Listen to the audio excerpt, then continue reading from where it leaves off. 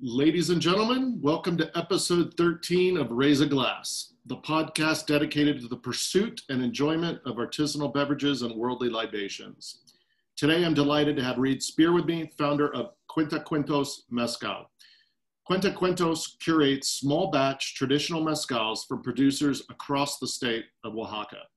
They released their first 6 mezcal expressions in 2018, and future releases from the brand have and will change over time and include non-certified mezcals in the assortment. So Reed, you started off on a quest for Xtabentén, a honey-based, anisette-flavored beverage from the heart of the Yucatan, but ended up in Oaxaca. What happened next? Well, I did spend some time looking for this Mayan tipple, Xtabentún, and Thank you for pronouncing it properly. That's a tough one. It was pretty difficult to find, really. When it's made, it is made in extremely small batches, you know, sub-commercial. There's a house that produces it. Probably, if you've ever had Xtabentún, you've had it from Daristi, and they're supplying basically the world with this stuff. But it's a much larger operation for them, and so we didn't want that. When I say we, this was my buddy Kevin Galaba. Maybe you know him. Mm-hmm. He and I started in this project. He went off to do his own thing, but he and I started looking for this stuff, and we decided it was a busted play in the Yucatan, and so we found ourselves down to Oaxaca for our other favorite beverage, mezcal, and had a lot better luck there. Excellent. So. Okay. Yeah, I'd love to talk a little more offline about your experiences in the Yucatan with any interesting local produce, which we'll talk about afterwards. But are there some really small boutique versions of this honey anisette liqueur available down there that you can find on the? No, we were only able to find a handful of towns where they even had it, and it was all, you know, very local, very, very small batch, and you know, they drank. It's only like 27 ABV, I think, as you mentioned. So you can drink a lot of it, and they do drink a lot of it with dinner, after dinner, so yeah, very, very small production. Didn't find anything other than super tiny and super big. Okay. Well, I would love to share a wonderfully well-articulated quote from your blog with listeners that provides valuable insight into what a consumer is paying for when they pick up a bottle of mezcal. And I quote, "We buy small batch mezcals from the families that make them. Why small batch? Because that's how mezcal is traditionally made. Mezcal is the oldest spirit in the Americas. It's the only spirit that can express terroir. More on that later. For over 400 years, families have distilled mezcals for their own use, for their friends, and for others in their village. It is served at every major rite of passage in a Mexican family from cradle to grave. Because most villages are not large affairs, the batches needed for a given occasion seldom exceeded a couple hundred liters. 4,000 liter batches for local consumption? No, that didn't start until the commercialization of mezcal only recently. Small batches of expertly made mezcal from the families that have been doing this for as long as they can remember, that's what we bring you. We pay a fair price. It wasn't too long ago that you could buy a liter of mezcal for 15 pesos. Now that mezcal has been discovered, those days are gone. The agaves needed to produce mezcal take a long time to grow. The largest growing agave, the popular espadín, requires at least 7 years to mature. That includes the costs of planting and tending the crop, weeding, guarding against theft, still too common despite the real risk of vigilante justice if the thief is caught, and the risk of loss by pest for 7 years. Now add to that the labor of chopping off the fronds and leaves in 86-degree heat, loading 120 to 240 kilo piñas onto a truck or the back of a burro, transporting it, cutting it down to halves or quarters, if they're large ones, cooking it, grinding it, loading the ground material into the fermentation vats, then transferring it to the still for distillation twice, then get that process certified by the Consejo Regulador de Mezcal, have each batch tested at the CRM lab, sell it to a buyer who will then have to bottle it and then label it, a process requiring certification by both Mexican and US federal and US state governments.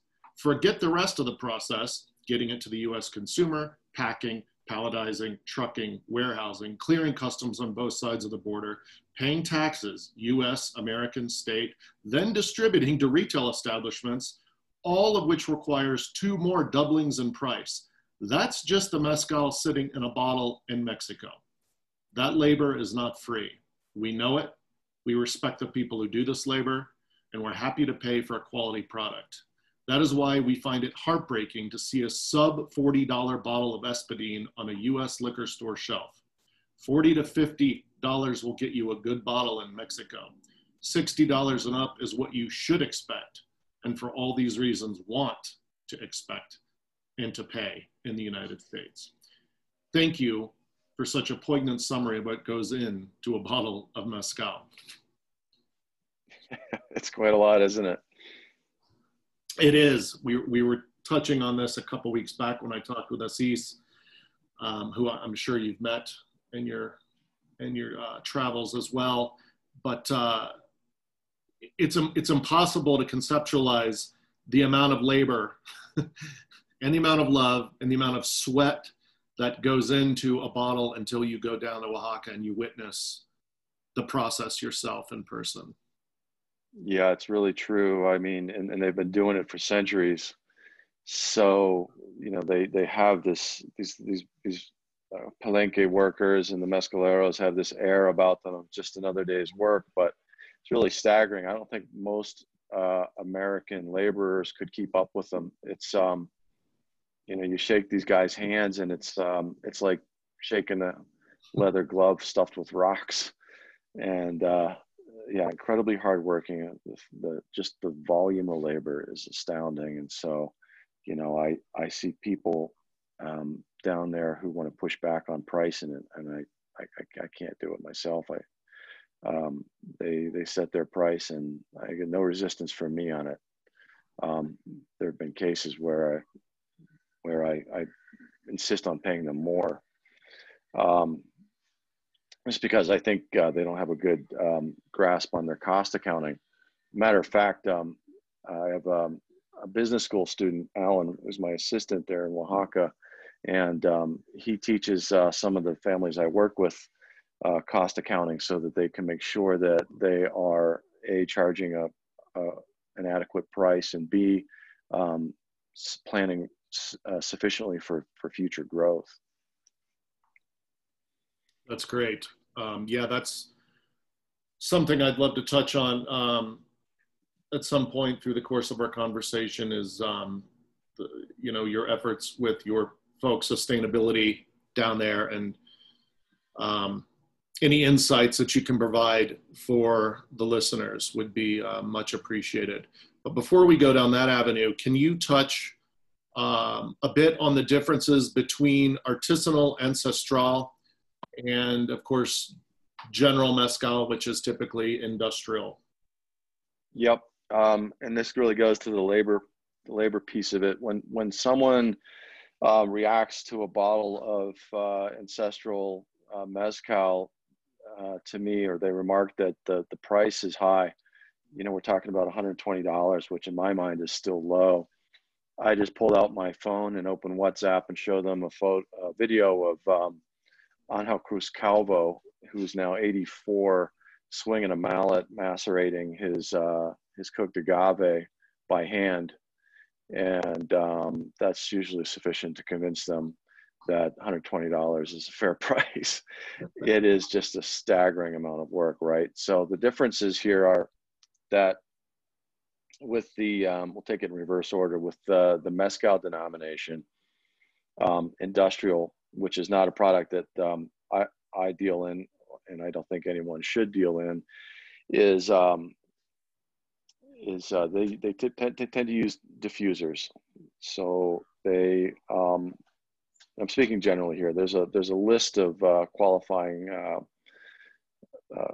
methods and qualities for each of the categories. But generally speaking, the mezcal category, the industrial mezcal category, allows the use of diffuser technology. And for your listeners who are unaware of what a diffuser is, it is a apparatus or series of machines that is they're really quite staggering in size. We're talking about to visualize, a couple train cars.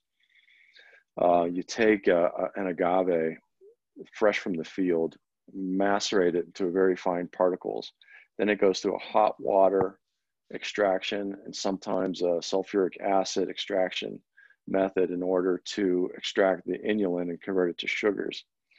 So it essentially reverses the process of traditional mezcal production, whereby ordinarily you would have a cook, then a maceration. This does the maceration and then the cook.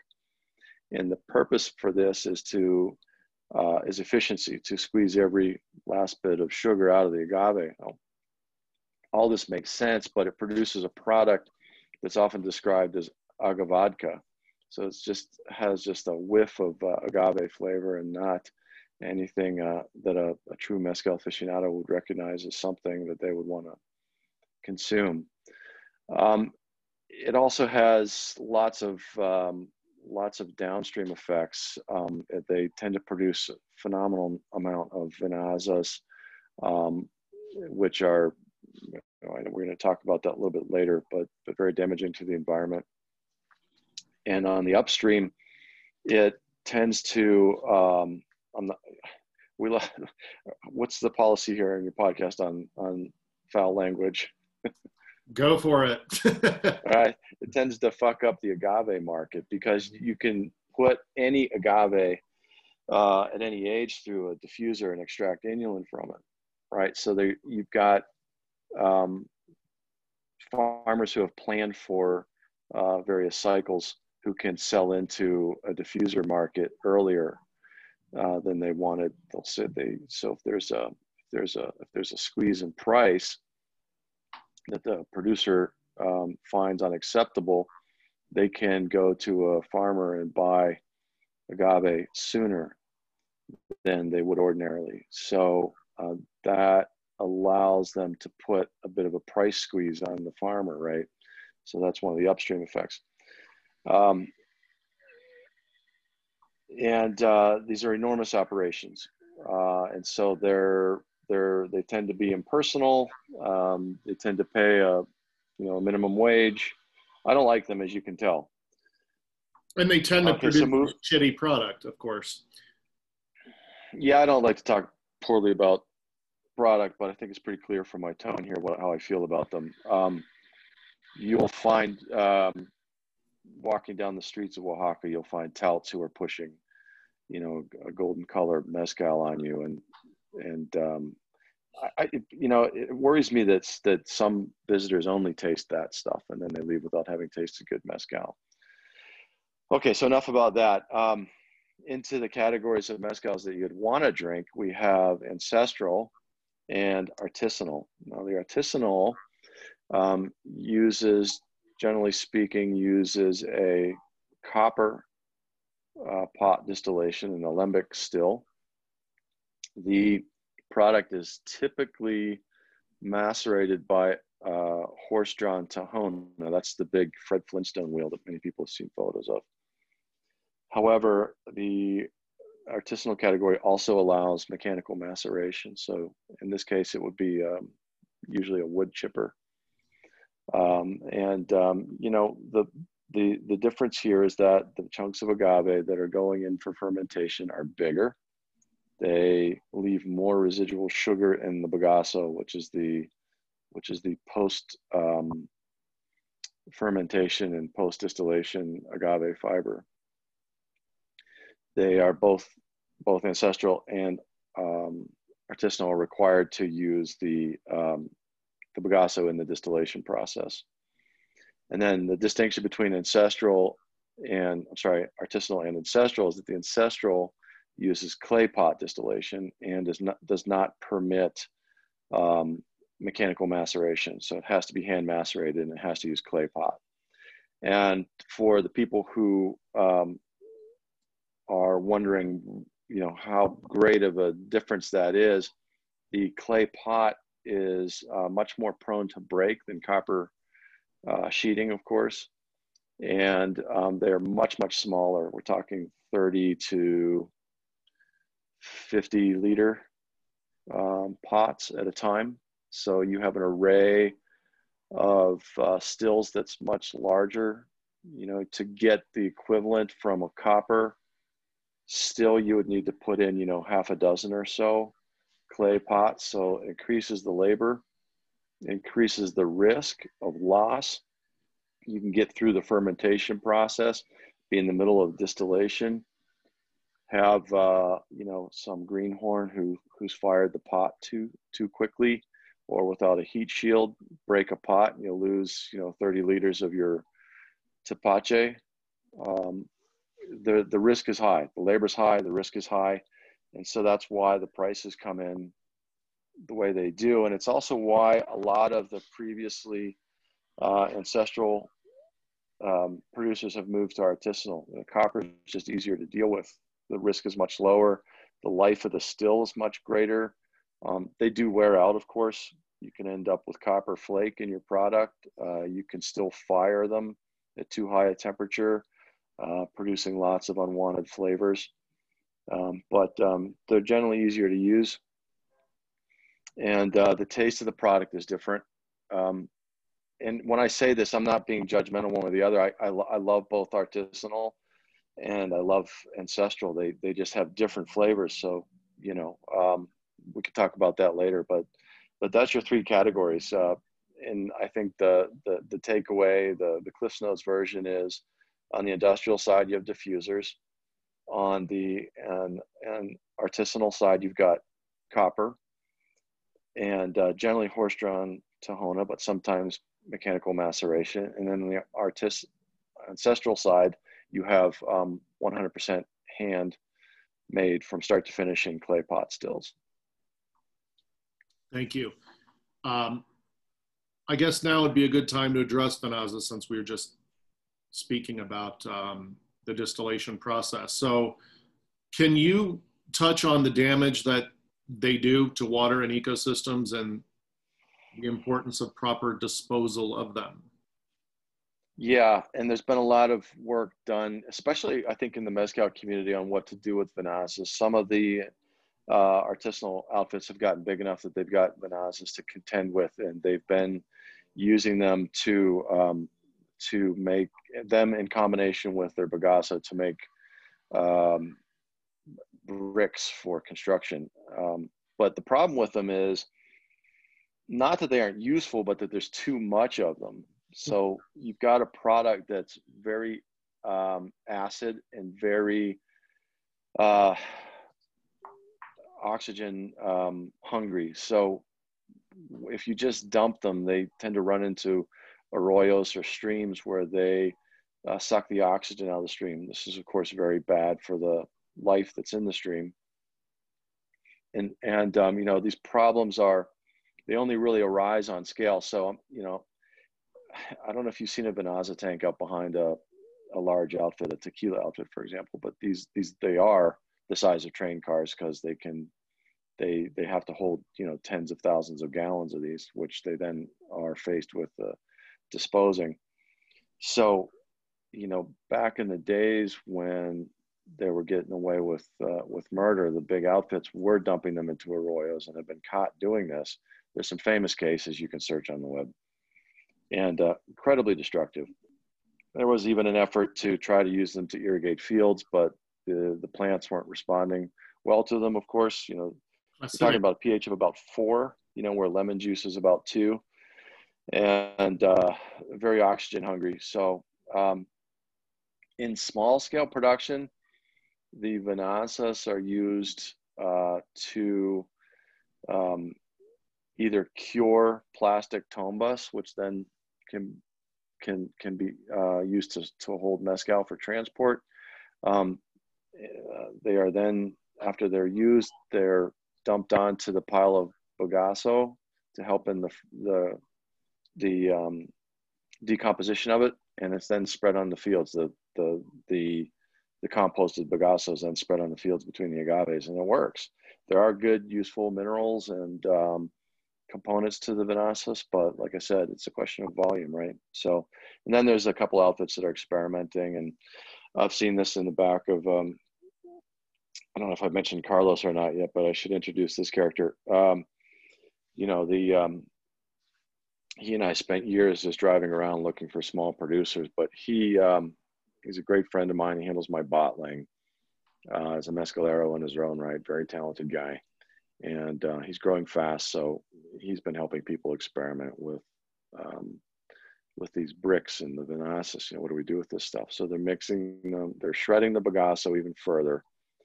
They're mixing the bricks with the Vinasse and allowing them to dry in the sun, and then they're testing the bricks to see if they can be used for construction, which they've gotten to a point where they can start using them for construction. So that's an exciting thing. I think the next process there is to have these bricks ANSI tested and certified. But those efforts are deeply appreciated and really needed as this category grows, because you know, if you want to scale your business up, you're going to end up with Vinasse's problem at some point, and it's something that you can't just get around. Can you talk about the role of wood in mezcal production and how the forests of Oaxaca are managed? Yeah, you know, I did a number of essays on my website on the topic of sustainability, and I was really pleasantly surprised by the situation with forestry in Oaxaca. This is, you know, I've been visiting Oaxaca since 2006 because I have an interest in plants, and it's such a biodiverse region. But I never really knew that Oaxaca was sort of, you know, a world stage level leader in sustainable forestry. This is the place where sustainable forestry really was born. What was the name of the outfit that started there?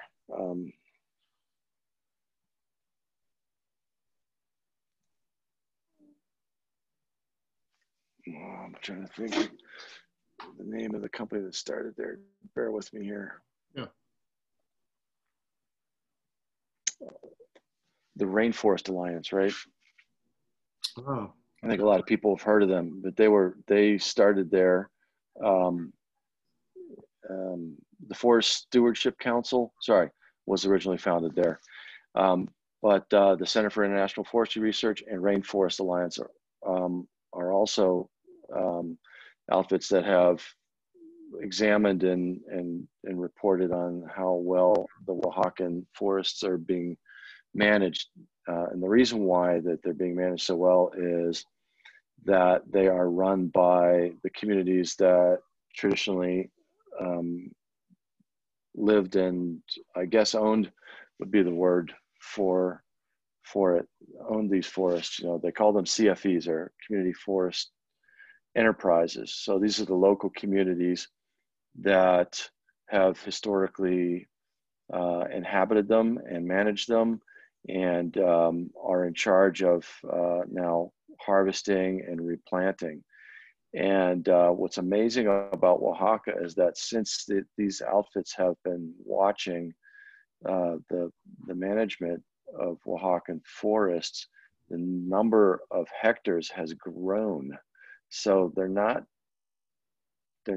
just replacing at a sustainable rate, they're actually outrunning the harvest.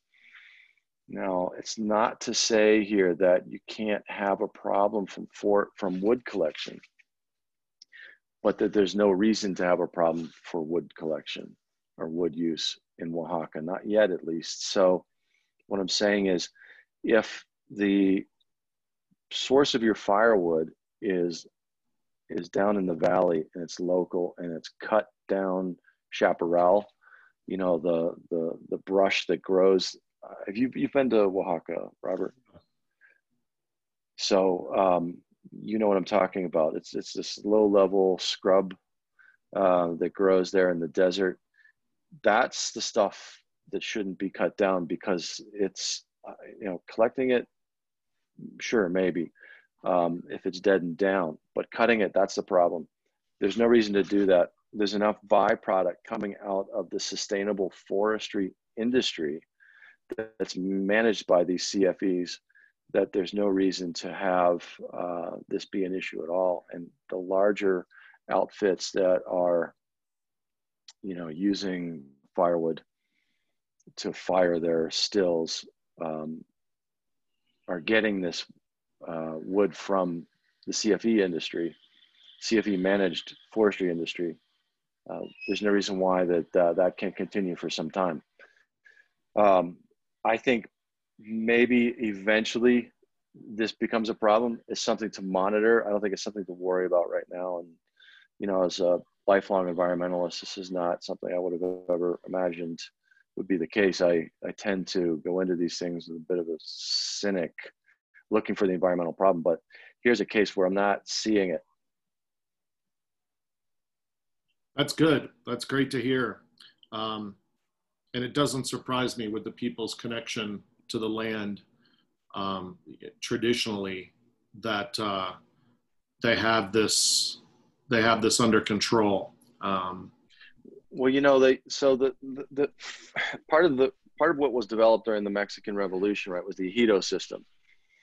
And this was Zapata's idea. So the idea was we're gonna have this revolution. We're gonna give the land back to the people. We're gonna set up these what are called ejidos. So these are the people of Mexico own the land that they live on, and they're in charge of managing it. So if you're an ejidatario and you want your children to have the rights that you've been granted by the ejido council, then you have to take good care of the land.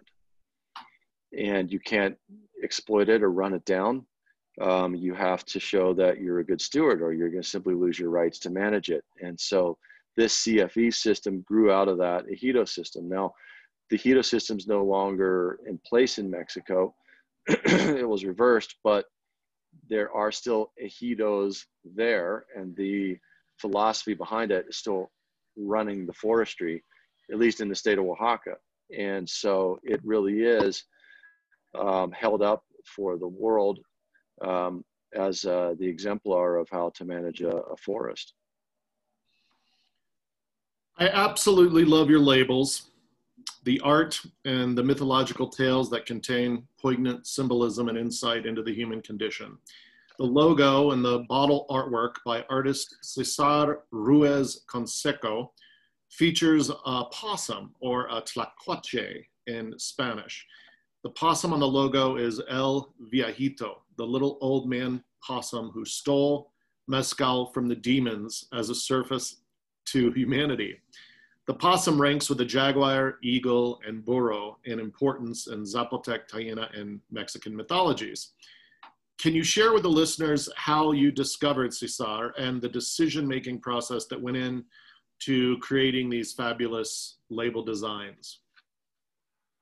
Sure. Yeah. As I mentioned, I had 3 years of hunting for the mescaleros that I wanted to work with Carlos. And during that time, we gave the product the name Cuenta Cuentos because we found out that everybody we ran into was a bit of a storyteller. And that was the thing that broke the ice, after a mezcal. I went through about, I want to say, half a dozen or more artists until I found Cesar. And Cesar was trained as an engineer, very well-educated family. Sister's a doctor, I believe, but he wasn't happy as an engineer, so he started doing art. And he and I, I'm struggling to recall how I met him. These people, it's always, friend of a friend story here. But at any rate, we did meet. We sat down, we had a discussion, and he sort of got it immediately what I was looking for. And the art on the back of the bottle is done in the style of the Oaxacan lino cut.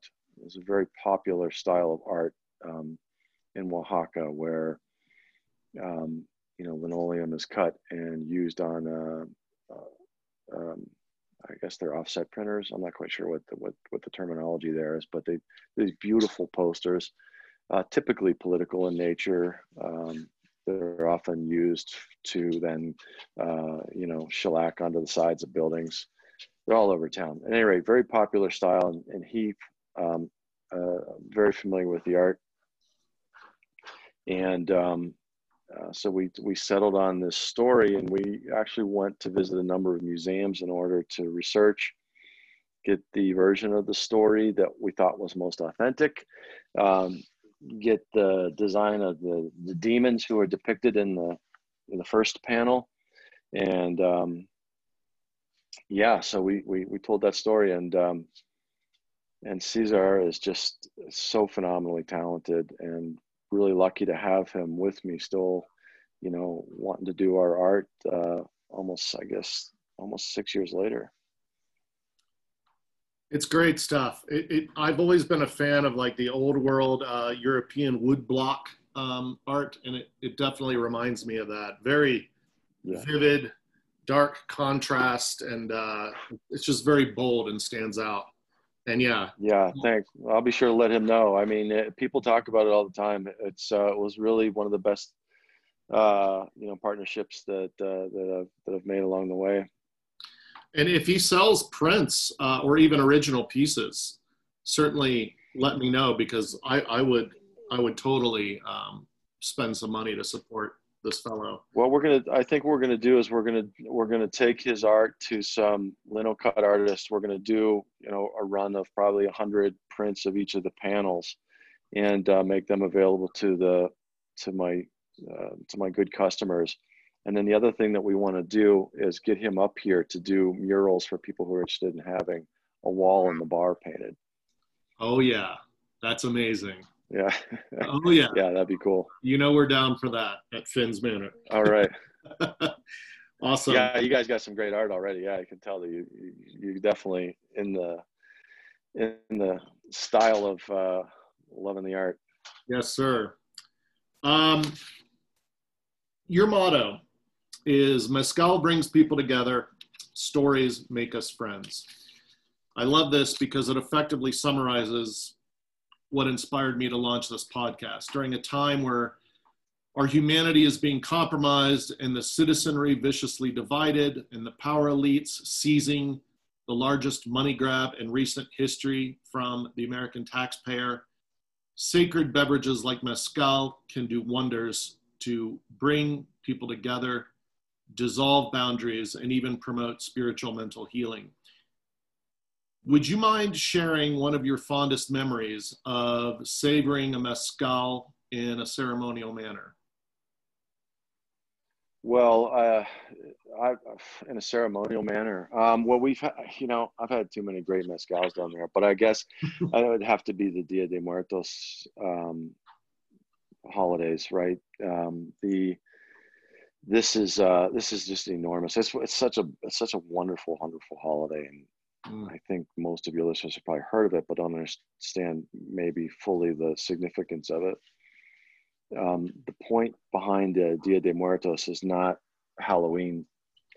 It is to forestall the third death. So the first death that a person goes through is for himself. It's the loss of the body. Your body fails and you die. Second death is your funeral. This is for the people who love you and know you, and for them to celebrate your life. And then the third death occurs when people stop talking about you. And so during Dia de Muertos, once a year, families go out to the panteons, their cemeteries, and they set up ofrendas, and they simply sit down for a day, and they have food and drink and talk about their deceased loved ones. And that keeps them alive in their memories. And it's absolutely profound. And so to be invited along for those events, to be invited to contribute to an ofrenda and share a mezcal and spill a little bit on the ground, that's wonderful. I agree. Yeah, it's a completely different situation and aesthetic when you're drinking it with someone who is from the area, whose family is from the area, and whose ancestors you're honoring at the moment. Absolutely, you're keeping them alive in their memory, and you're part of that story too. It's if I think it'd be hard for anyone to not be moved by that tableau. It's one of the most profoundly beautiful expressions of energy and humanity and spirits I've ever witnessed in my life. So yeah, I definitely agree. Thank you. Let's talk about your amazing mescaleros and how you discovered each one of them. Let's start with Everardo Garcia Salvador, who is a 6th generation mescalero who makes his mezcals in the artisanal style. Your website says that his Tobola is among the best treatments of this agave that we know of. Its deep minerality, characterized by notes of tobacco and caramel, is achieved by letting the cooked agave sit for up to 1 month prior to distillation.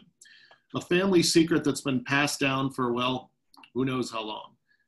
Did he ever divulge to you how he discovered or arrived at this interesting technique? And can you explain to the listeners why a mezcal with Tobola carries the price tag that it does?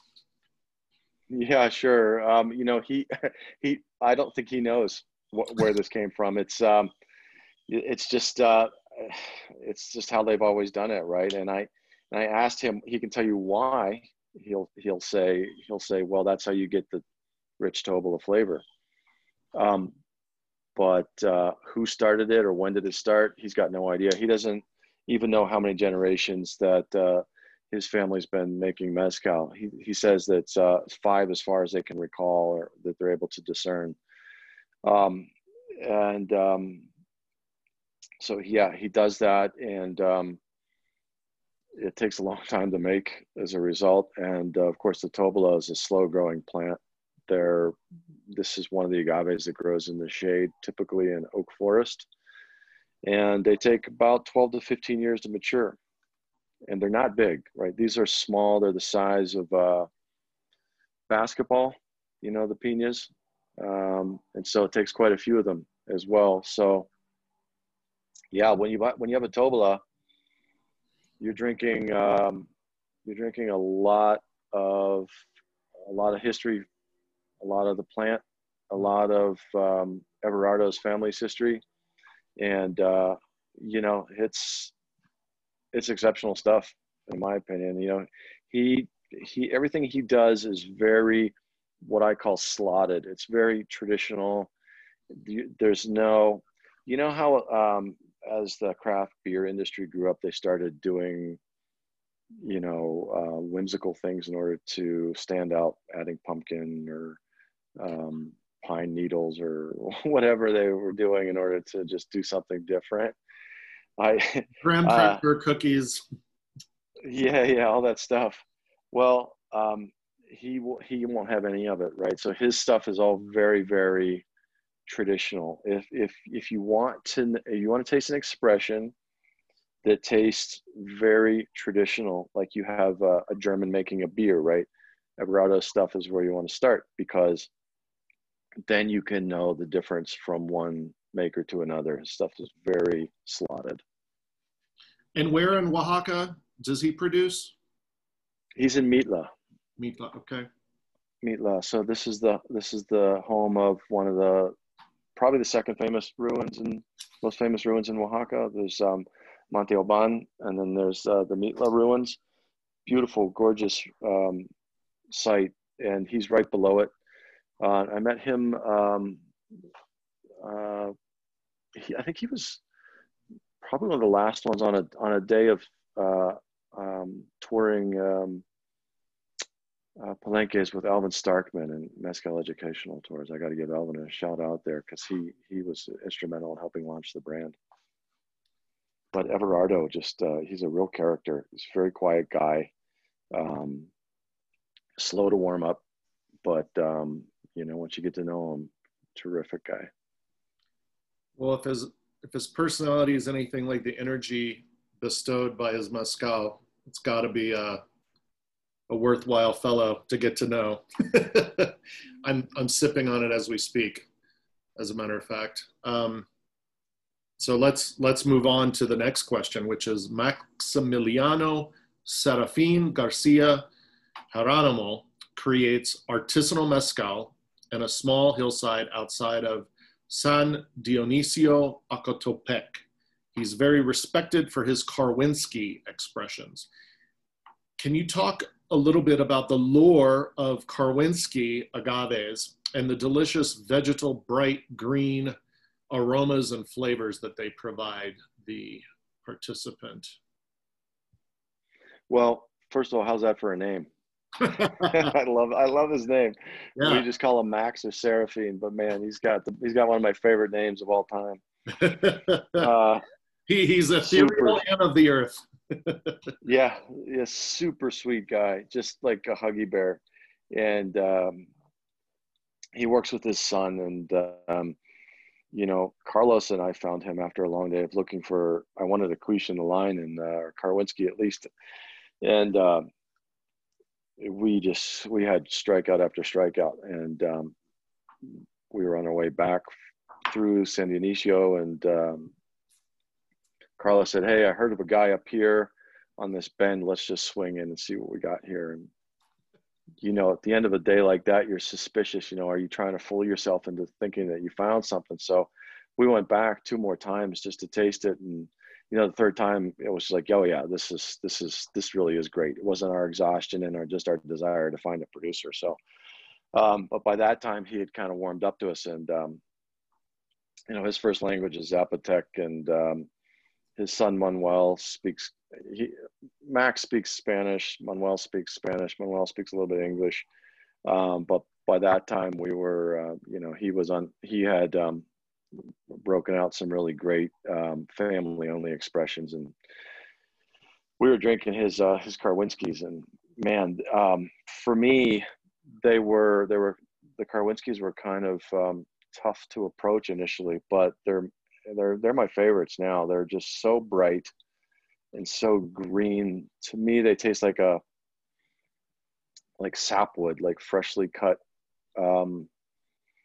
So I don't know if you ever cleared brush from a field, but you get that smell of freshly cut saplings. You know, it's just that's the flavor that hits my palate. You know, Yeah. I can almost smell it now talking about it. It's in his quiche is. Do you know John McAvoy by chance? John McAvoy. He wrote Holy Smoke. Oh, I have the book.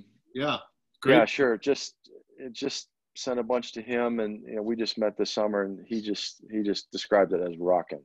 So he loves it too, and it's my daily drinker. If I don't know what else I want to have, that's the bottle I reach for. I just love it. It's just fantastic. So there's a plant that grows, you know, tall, long, kind of like if a Joshua tree didn't have branches, you know, just like a bottle brush. And it's got a whole bunch of different common names. So, you know, quiche, madre quiche, barril. What else?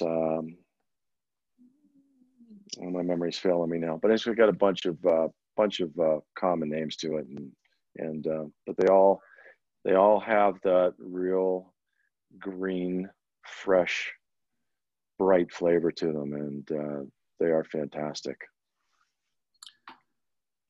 Maestra Mezcalera Alejandrina Aragon Hernandez runs her small artisanal style palenque in a tiny valley outside of Zoquitlan. The unique microclimate of the area, coupled with her mastery of the art of mezcal production, means her distillations are some of the best anywhere. Can you talk about her Tepestate and how the two of you met? Sure. So I met her through one of Carlos's friends. And this fella was running for, and I think one office in his area near Socotlan. But So yeah, so he was the nephew of Alejandrina. And so again, word of mouth here, really far out, you know, it's a 3-hour drive from the city to get to her. And what were you asking me about? Oh, her tep. Her style's unique. She has stainless steel Montera on a copper alambique, and since the teps aren't growing very close, she has to travel a long distance to get them, and that means that her stills are down a lot of time between production runs, and I think that I don't know, but I suspect that's part of the flavor. She's got water sitting in them a lot of the time between runs, and this, I think, sustains the life of whatever yeast she's got growing in these tinas. Something, I'm not quite sure what it is, but there's nothing that tastes like it. You've had it. It's, you pop open a bottle of her tep, and someone from across the room comments on it. I hear it alternately described as either banana, bubble gums, or blue cheese. It's one of these 3 flavors that someone always says, and it's so potent on the palate and in the nose that for me 2 ounces is about all I can handle. I'd rather have a 1 ounce. It's that intense. Does she have an intense personality? She is, as Alan once said, driving away, a woman of few words. So she just shows up at the Palenque with her high heels. You got to imagine a woman dressed in a dress and high heels, just pointing at things and having her entire crew jump to attention. She's a force. She looks amazing. I love the photo of her. She looks like a very, she could possibly be an abuela. She looks like she's pressing like 60-ish at least. Yeah. I think her kids have kids. They're seldom around there, but she and her husband do the majority of the work, and they've got a few locals who chip in. But it's a really cool place. She's down there. The environment around her is like, I don't know. I guess I'd describe it as kind of tropical. You can see the landscape change as you approach her place. It goes from majority cactus to increased number of fruit trees and palms, plantains, and and you can. She grows corn nearby. You can taste the tropical notes, I think, in the product too. Mangoes and plantain, definitely evocative.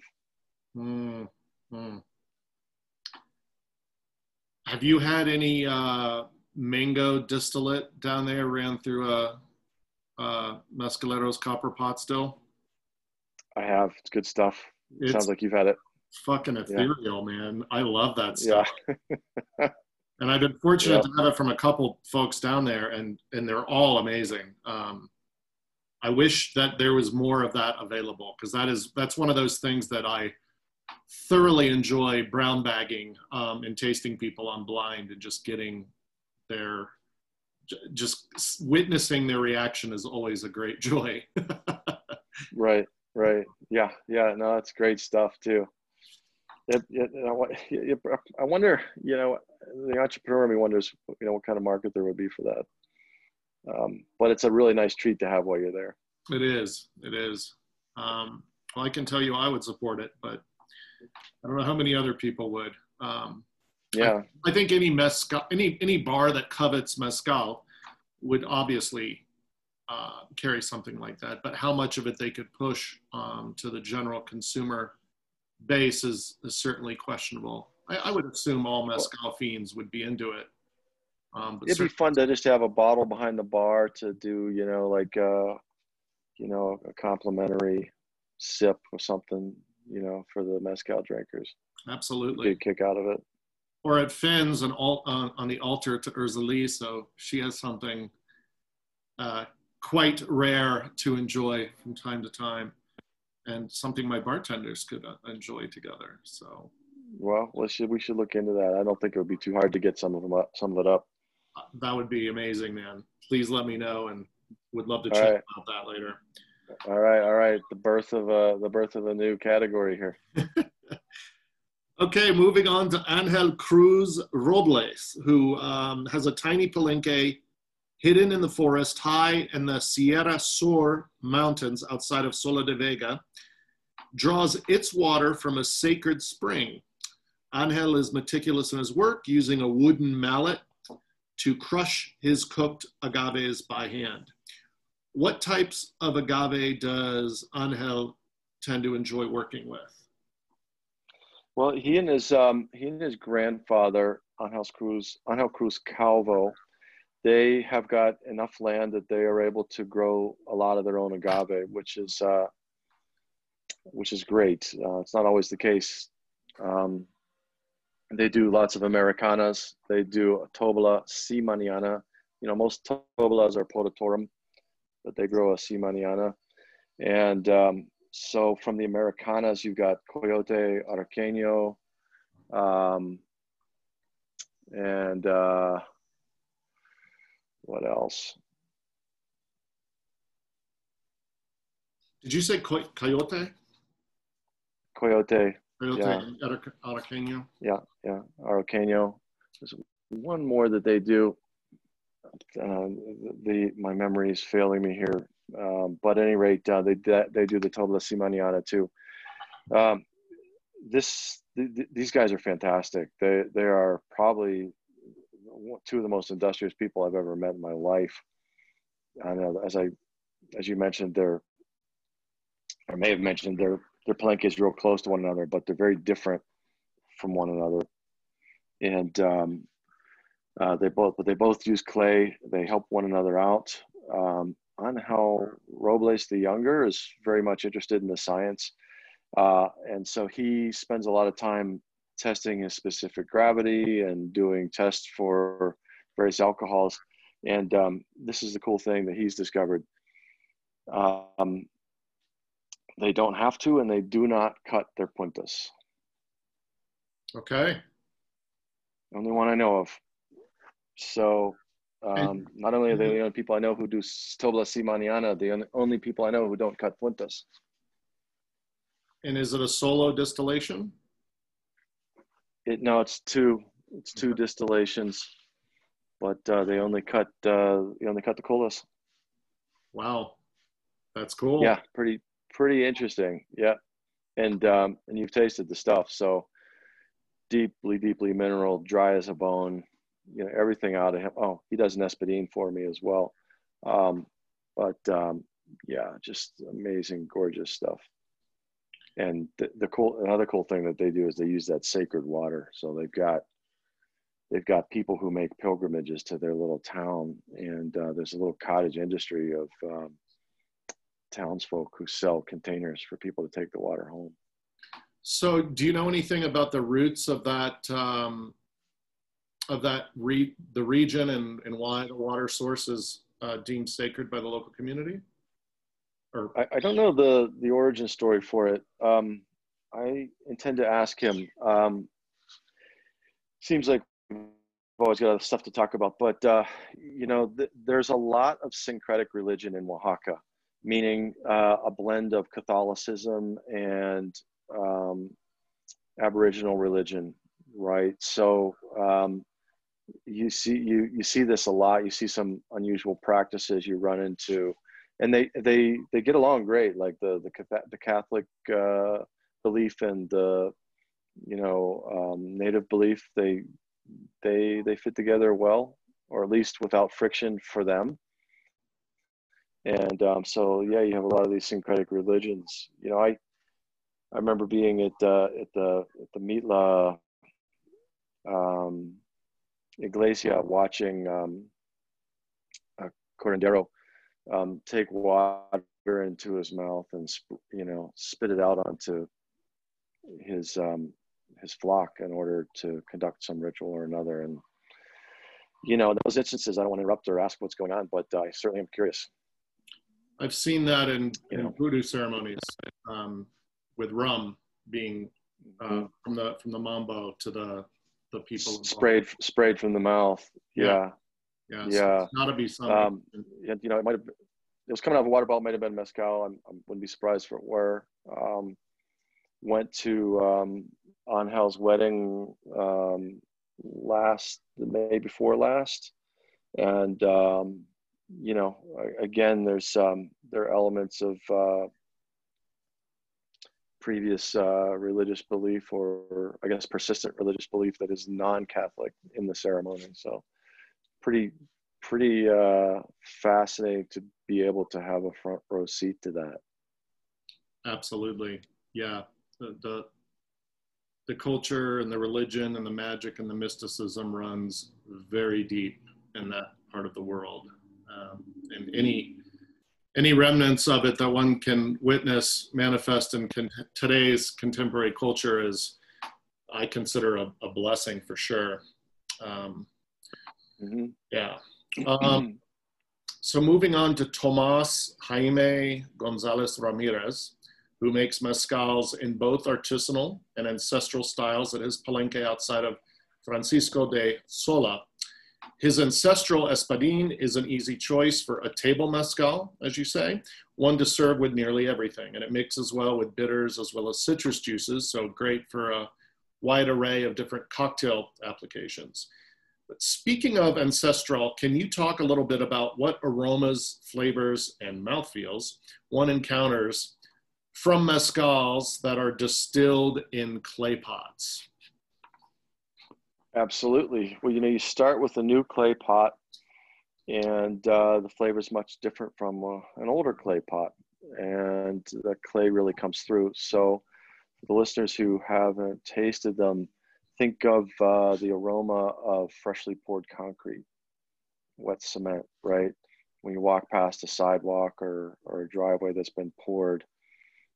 So it's got that clay mineral center of the tongue feel and flavor to it. I think it's more of an aroma than a flavor. And I think for some people, when the pots are newer, the pot can overwhelm the agave so depending on the agave they're using, right, that can sometimes be the case. You get 3 or 4 distillations into it, and those pots tend to start to mellow out, but you still get that dryness, that minerality to them. And that can work really nicely with the older agaves, especially the Americanas, in my opinion, because they're already picking up the minerality, the terroir of the ground they're grown in. I also get personally like a very creamy, viscous mouthfeel in comparison to something. Copper. Yeah, absolutely. I think that comes along with that sort of clay filtration. It really is being sort of filtered through it. I think that the porosity of the clay, eats a lot of the agave. It allows the flavor of the heat source to come up through, especially initially again.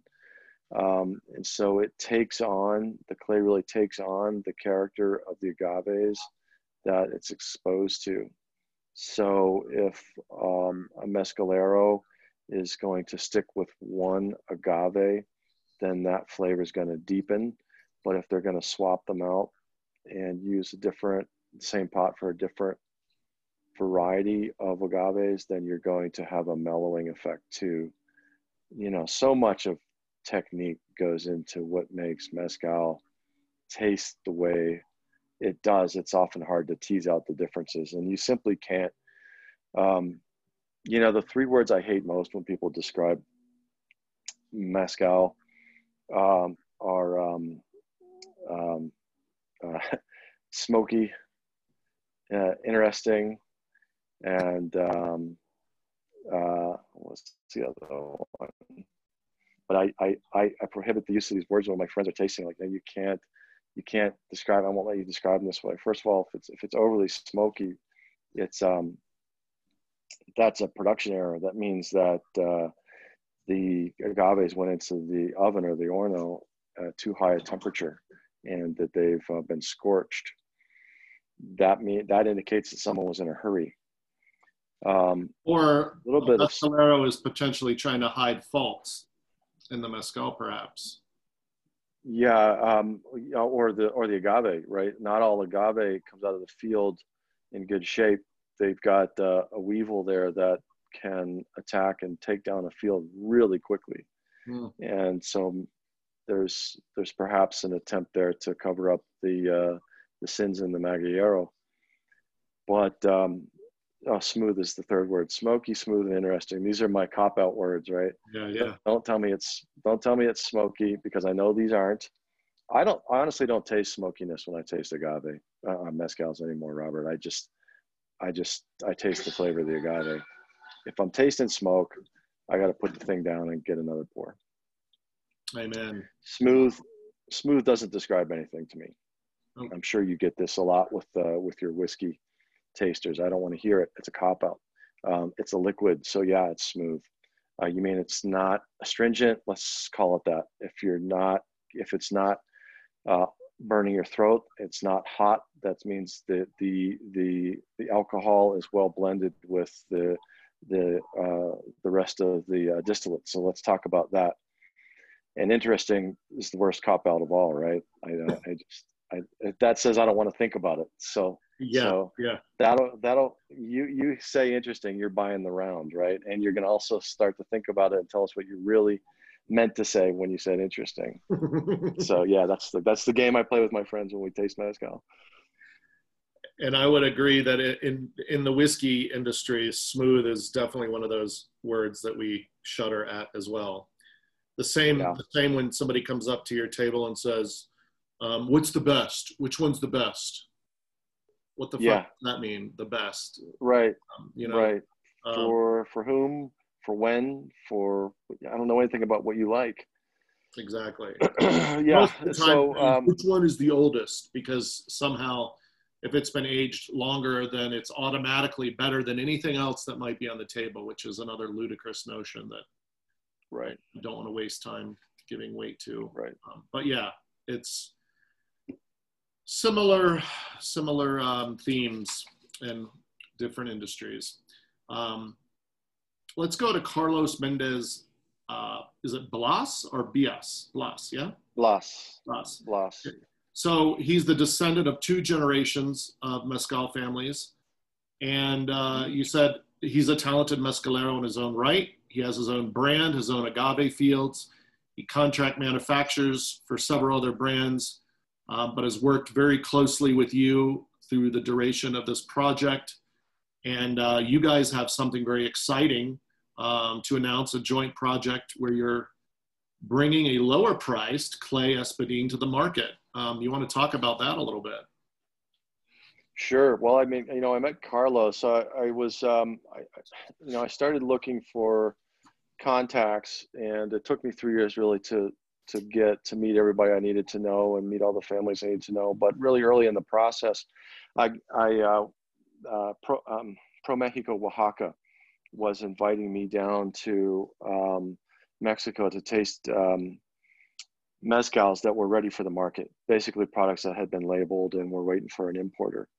And what I'm doing doesn't really fit the standard model that they were used to promoting. So I knew Thalia and Lisbeth, who were running Pro Mexico, which has since been dismantled, unfortunately, by the current president, AMLO. But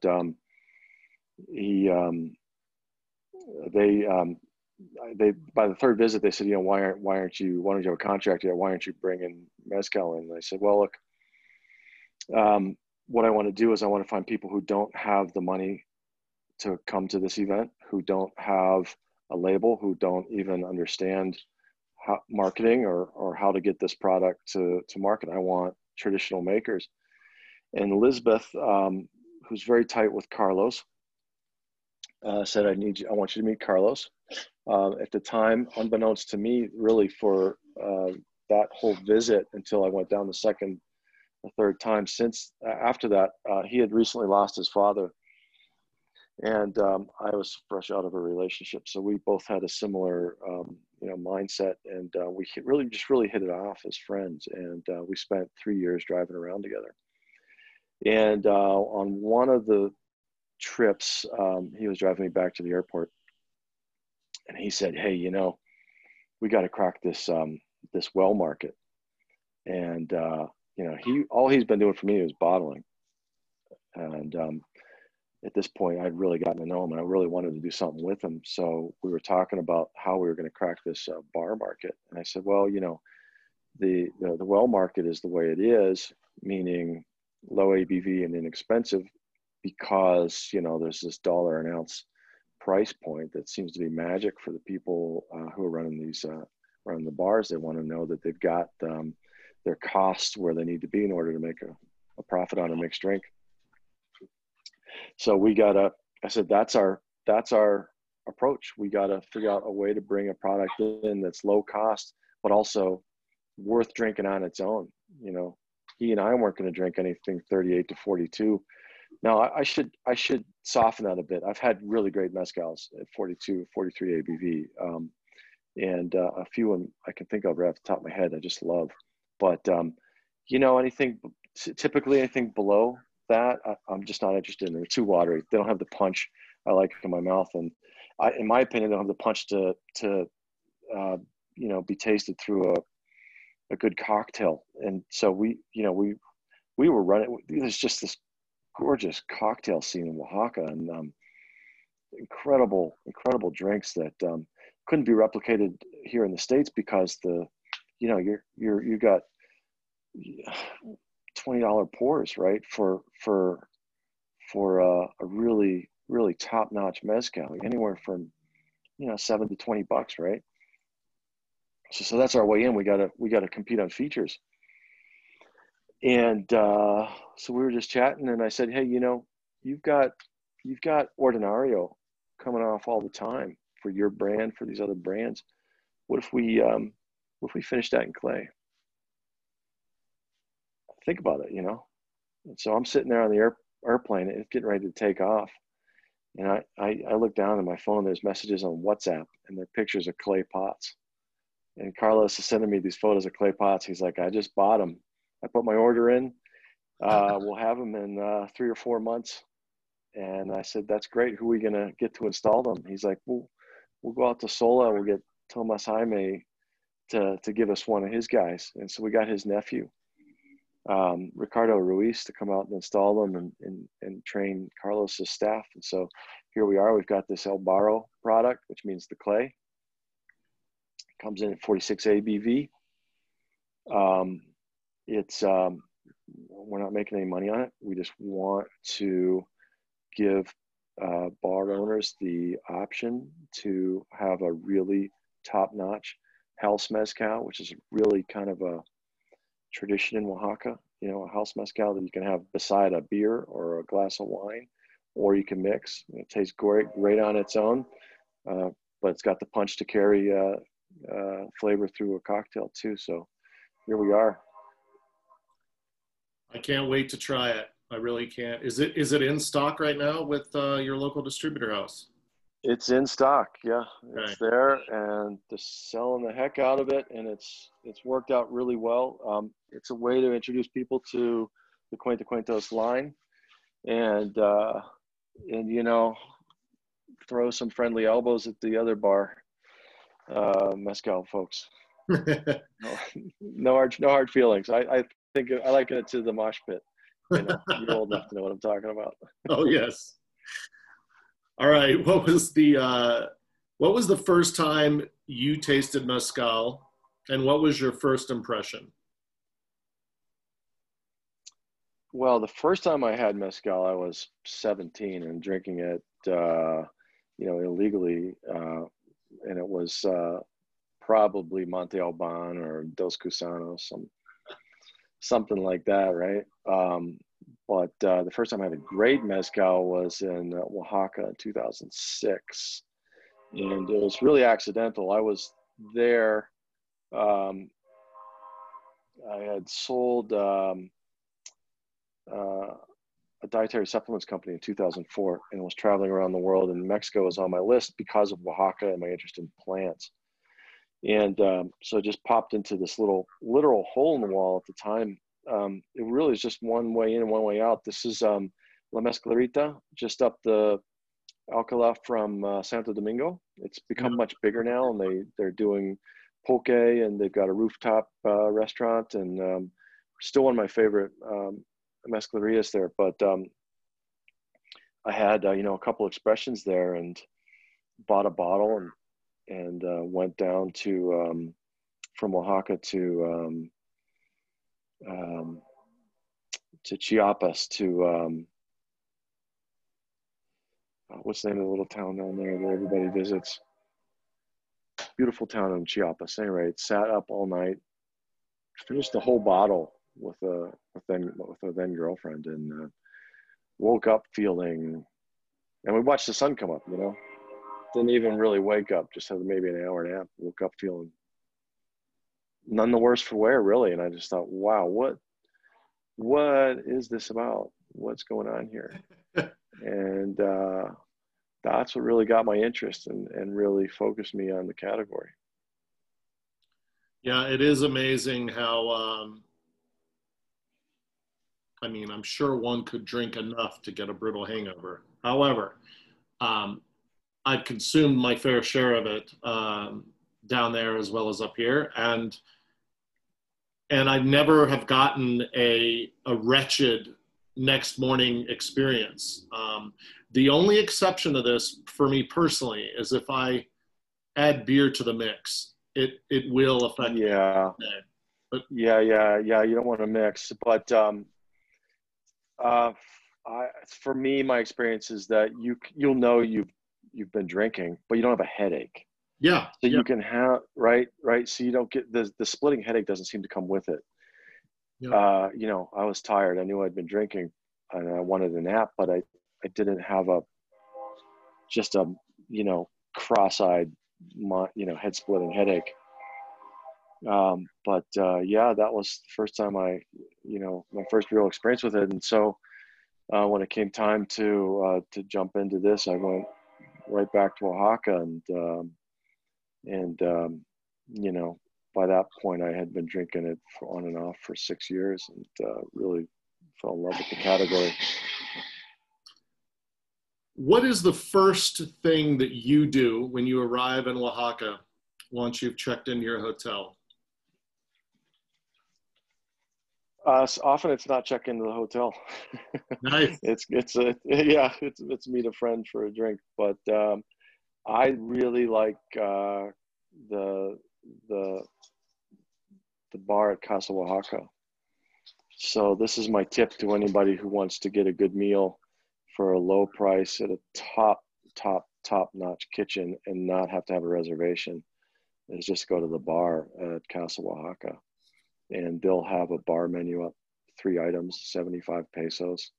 They've got a good list of mezcals. They've got a good list of Mexican wines, and it's a beautiful environment. They've got a band playing in the courtyard, and I fill my stomach, and then I go out and meet some friends, usually at La Mezclarita. Cool. What are 3 of your favorite? You've already mentioned a couple, so I guess maybe an additional mezcaleria or 2 that you'd recommend for listeners if they get down there? Mm-hmm. Yeah, absolutely. In situ is an absolute must. I can't imagine someone coming on to your podcast and not recommending it. This is Ulysses Torrentera and his partner Deborah's establishment, and they close early, so you want to get there soon. But but they have just an unbelievable selection, a wide variety, extremely well curated, and really, he really knows his shit. So you want to definitely go there and have a flight or two. Can you They're repeat that? gonna close.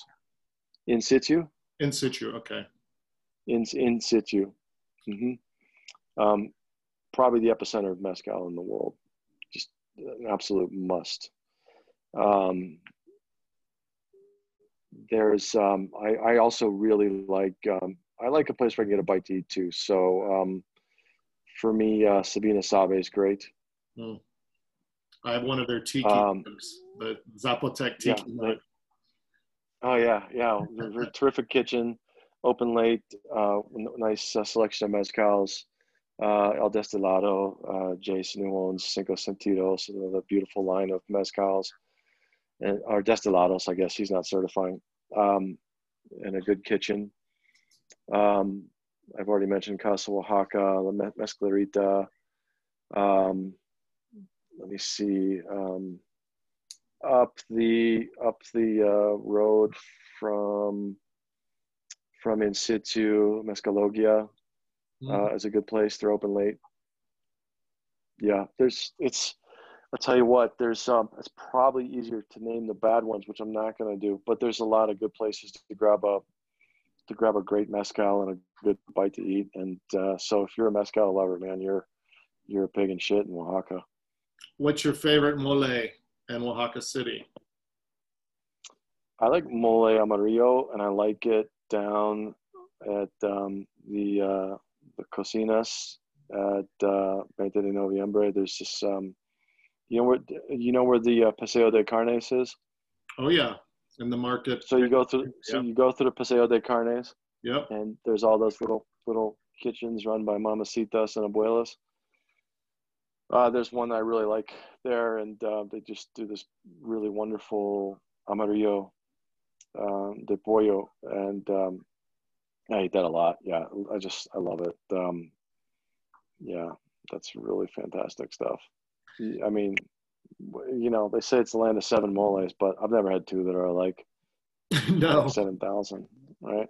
Yeah, and for those of you not familiar with mole, it's a very, very complex, ancient stew, if you will. It's like a lot of them start off as a base, and it's usually a combination of peppers and oftentimes chocolate, and that's of course with the dark mole. But there's all different types. There's green, there's yellow, there's the classic mole, the almendra, red mole, the almonds in it. Yeah. Oh yeah, almonds. Good God. It's amazing stuff. And some of this stuff takes days to prepare, and the taste, like the best way I can describe it is if you like a beautiful, complex Indian curry, this is on that level. Only I think deeper and more complex. Yeah, it's really something.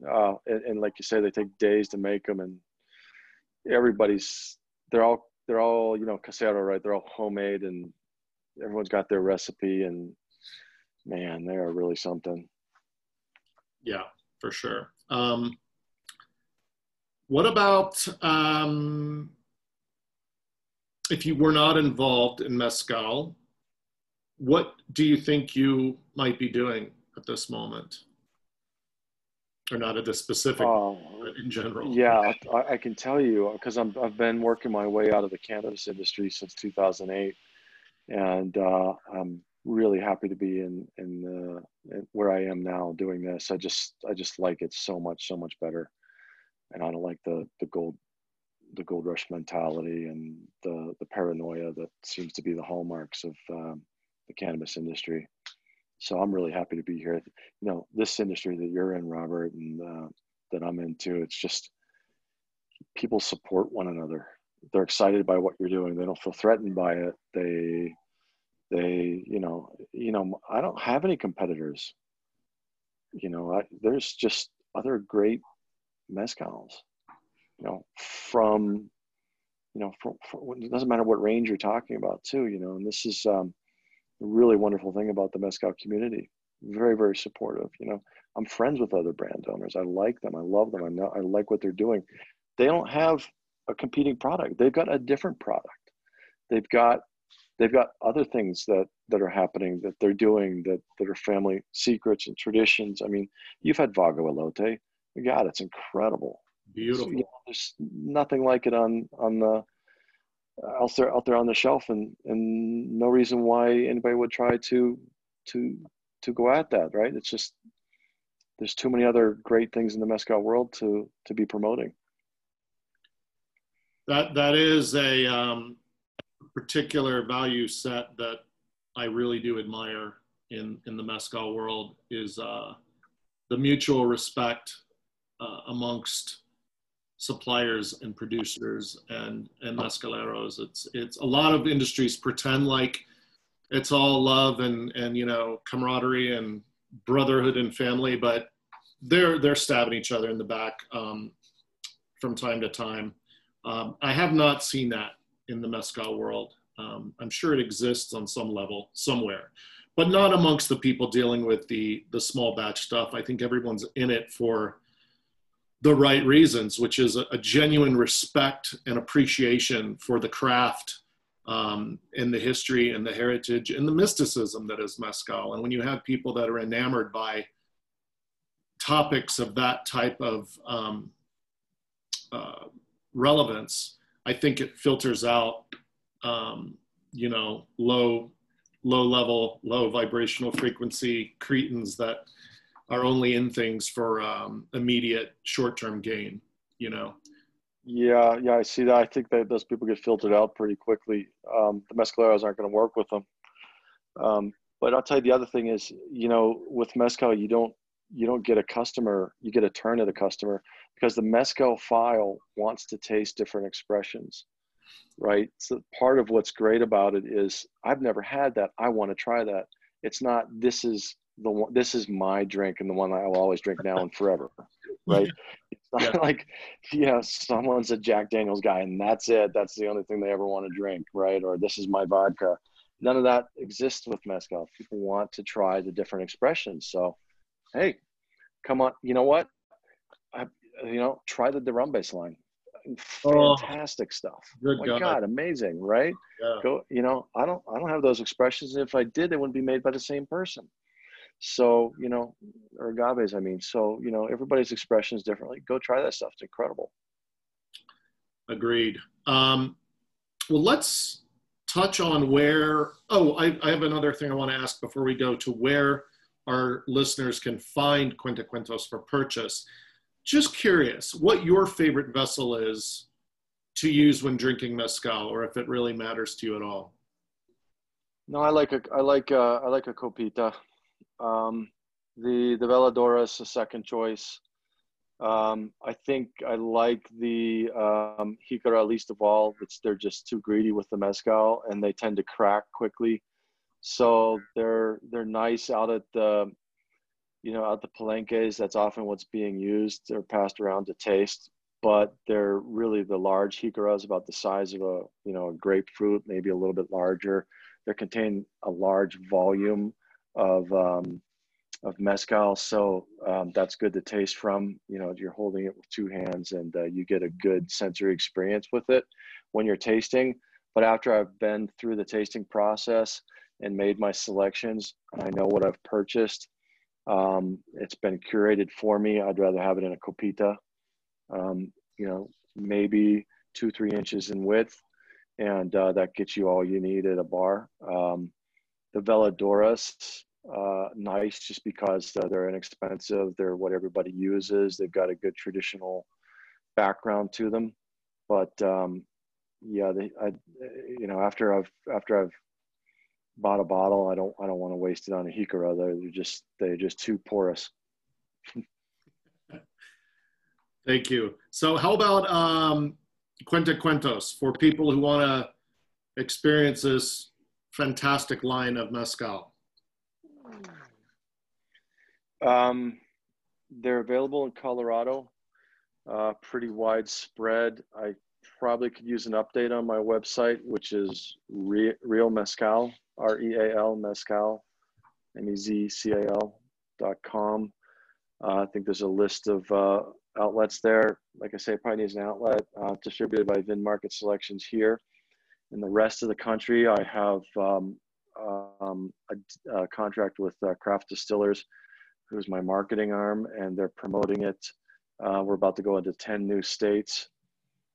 Off the top of my head, we've got Oklahoma, Arkansas, Texas, Florida, Missouri, Illinois, New York, Connecticut, New Jersey. I think there's some talks going on with PA. I had to outsource this to some people who know what they're doing because I don't. And Craft has been really great at that. So that's I don't know if you know Chris Stevens or not. I don't believe so. Yeah, so he's the guy he's the guy at Craft who's doing all the placements for me, and very, very good at his job. Well, congrats. I'm glad to see you're getting some reach outside of Colorado. And thanks. It was scary at the beginning of the pandemic here. I thought it was going to be another year lost, but looks like we'll get about 10 states introduced. So fantastic. And I'll spread the word to my Florida peeps, because I've got a lot of friends who are heavily into mezcal in the Tampa St. Pete region. So yeah, it's also going to, I think, I'm sorry to interrupt. I'm sorry to mean to interrupt you, Robert. All good. Go on. It's also going to be available online too, very soon. So. Oh, even better. Excellent. Yep. I see that trend occurring, which is great. Yeah. I don't know. Are those some loosening of laws, or is it just a pivot that people are doing to? There's got to be some kind of loosening of legal pandemic pivot. Yeah. As far as one thing I hope sticks after this, this cocktails to go thing. Yeah. Right. That'd be great for folks like you. No cities burned down as a result. I think there's no reason why we can't keep it. I hope it sticks. It would be juvenile to think that we have to suddenly, go back to some more Calvinist prohibition mentality. Yeah, thank you for saying Calvinist too. That is the term. That's what I always say. Where does prohibition come from? Yeah, it's Jonathan Edwards. An asinine, very dark, unnatural perspective of the world. So let's we're on coming on 2 hours here. So thank you very much for your time. I would love to give you the opportunity to add any final thoughts on mezcal and its relevance to the world, to humanity, the realm of the spirit, to culture, and to I don't know, the essence of being a human. What mezcal does for us little hairless primates in our day-to-day existence. Yeah, right. Well, it ties us to tradition, and this is something with our accelerating society we have less and less of, and I think that is really the appeal of it. Here's something that's been around for at least 400 years, and once you're aware of that, and once you know what it is that you're buying when you buy a bottle of mezcal, that makes all the difference. So, I would simply say, learn about mezcal, taste some. It's a taste worth acquiring, and share it with friends. And then you're part of a very, very long line of people who have been doing this for centuries. And it's face down invasion, it's faced down prohibition. It has survived all of that, and now here it is. Here's your chance to participate in America's oldest spirit, one of the great spirits of the world, and I'll just leave it there. Very well said, sir. Ladies and gentlemen, Cuenta Cuentos Mezcal and Reed Spear. Thank you. Robert, thanks so much. And thanks so much for supporting us. We really appreciate it. It is our pleasure.